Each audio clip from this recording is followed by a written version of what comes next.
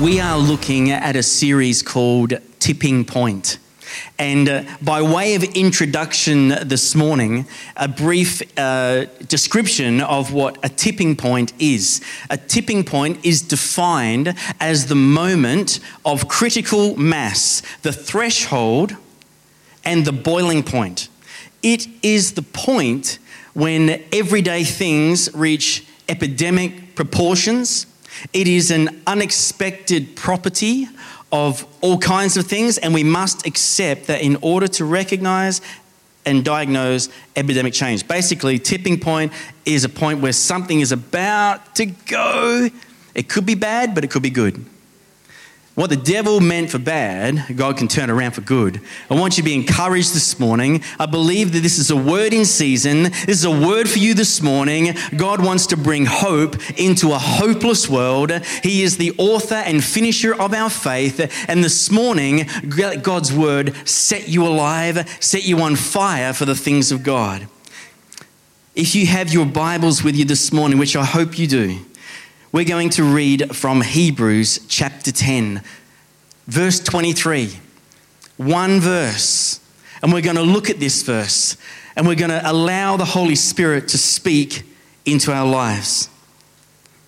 Hebrews 10:23, and the Word of God says this: "Let us hold fast the confession of our hope without wavering, for he who promised is faithful."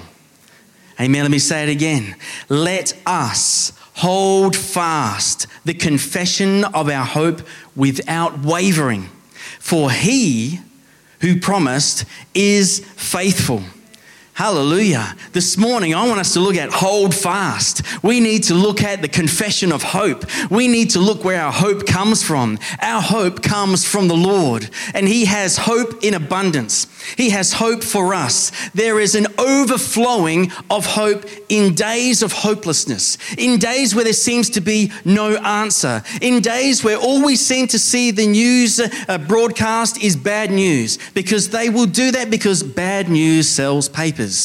The good news doesn't sell papers, but good news will set you free. Good news will give you a hope. Good news will get your name written in the Lamb's book of life. Good news will wash your sin away. Good news has the blood that flows from Calvary. Good news says this: the same God who spoke the worlds into existence sets the captives free. That blood that flows from Calvary flows today. It's still flowing. It has not stopped. It is not on a drip feed. It is flowing. It is flowing, and it is here for you today. It is for healing. It is for forgiveness. It is for hope that goes beyond the grave.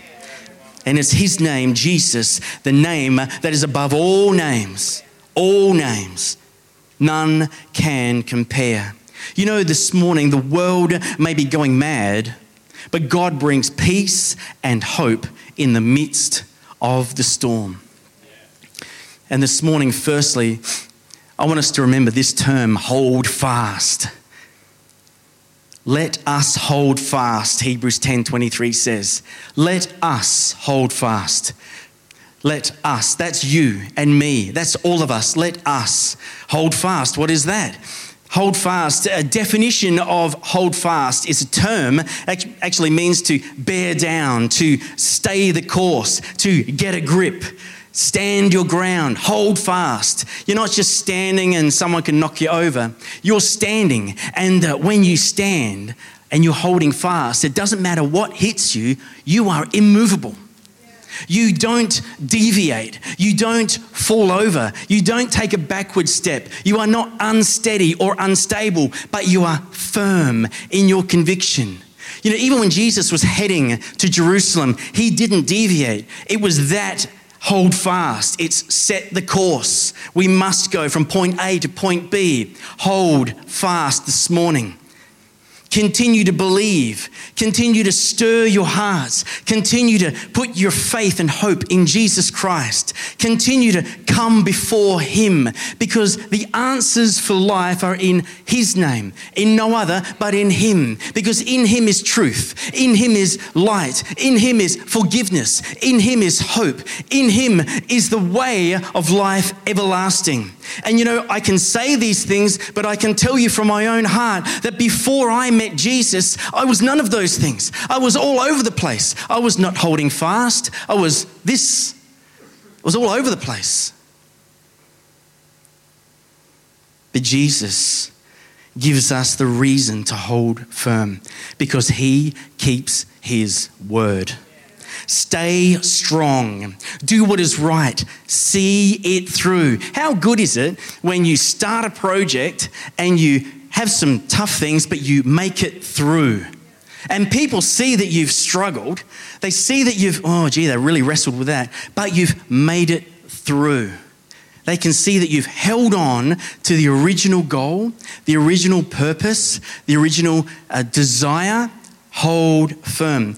Hold fast, I should say. It's a Dutch term as well. They use it in nautical terms. And they talk and they actually say it like this, houd vast, for those of you who are Dutch. And it actually means, so you think it's a ship, on a ship, with the ropes and the rigging. And you see there's old ships, getting tossed to and fro. You can see the waves and the white caps of the waves bellowing over, sails getting filled with gusts of wind, and the ship's captain's got to spin the big wheel to get it in the right position, and then to get the right direction and the right speed to steady the ship, they have to hold fast the sails. They call it trimming the sails. They have to pull back. And you can't just go like this. It's not a Venetian blind. It's not. I can tell you. It's not like those tape measures. You just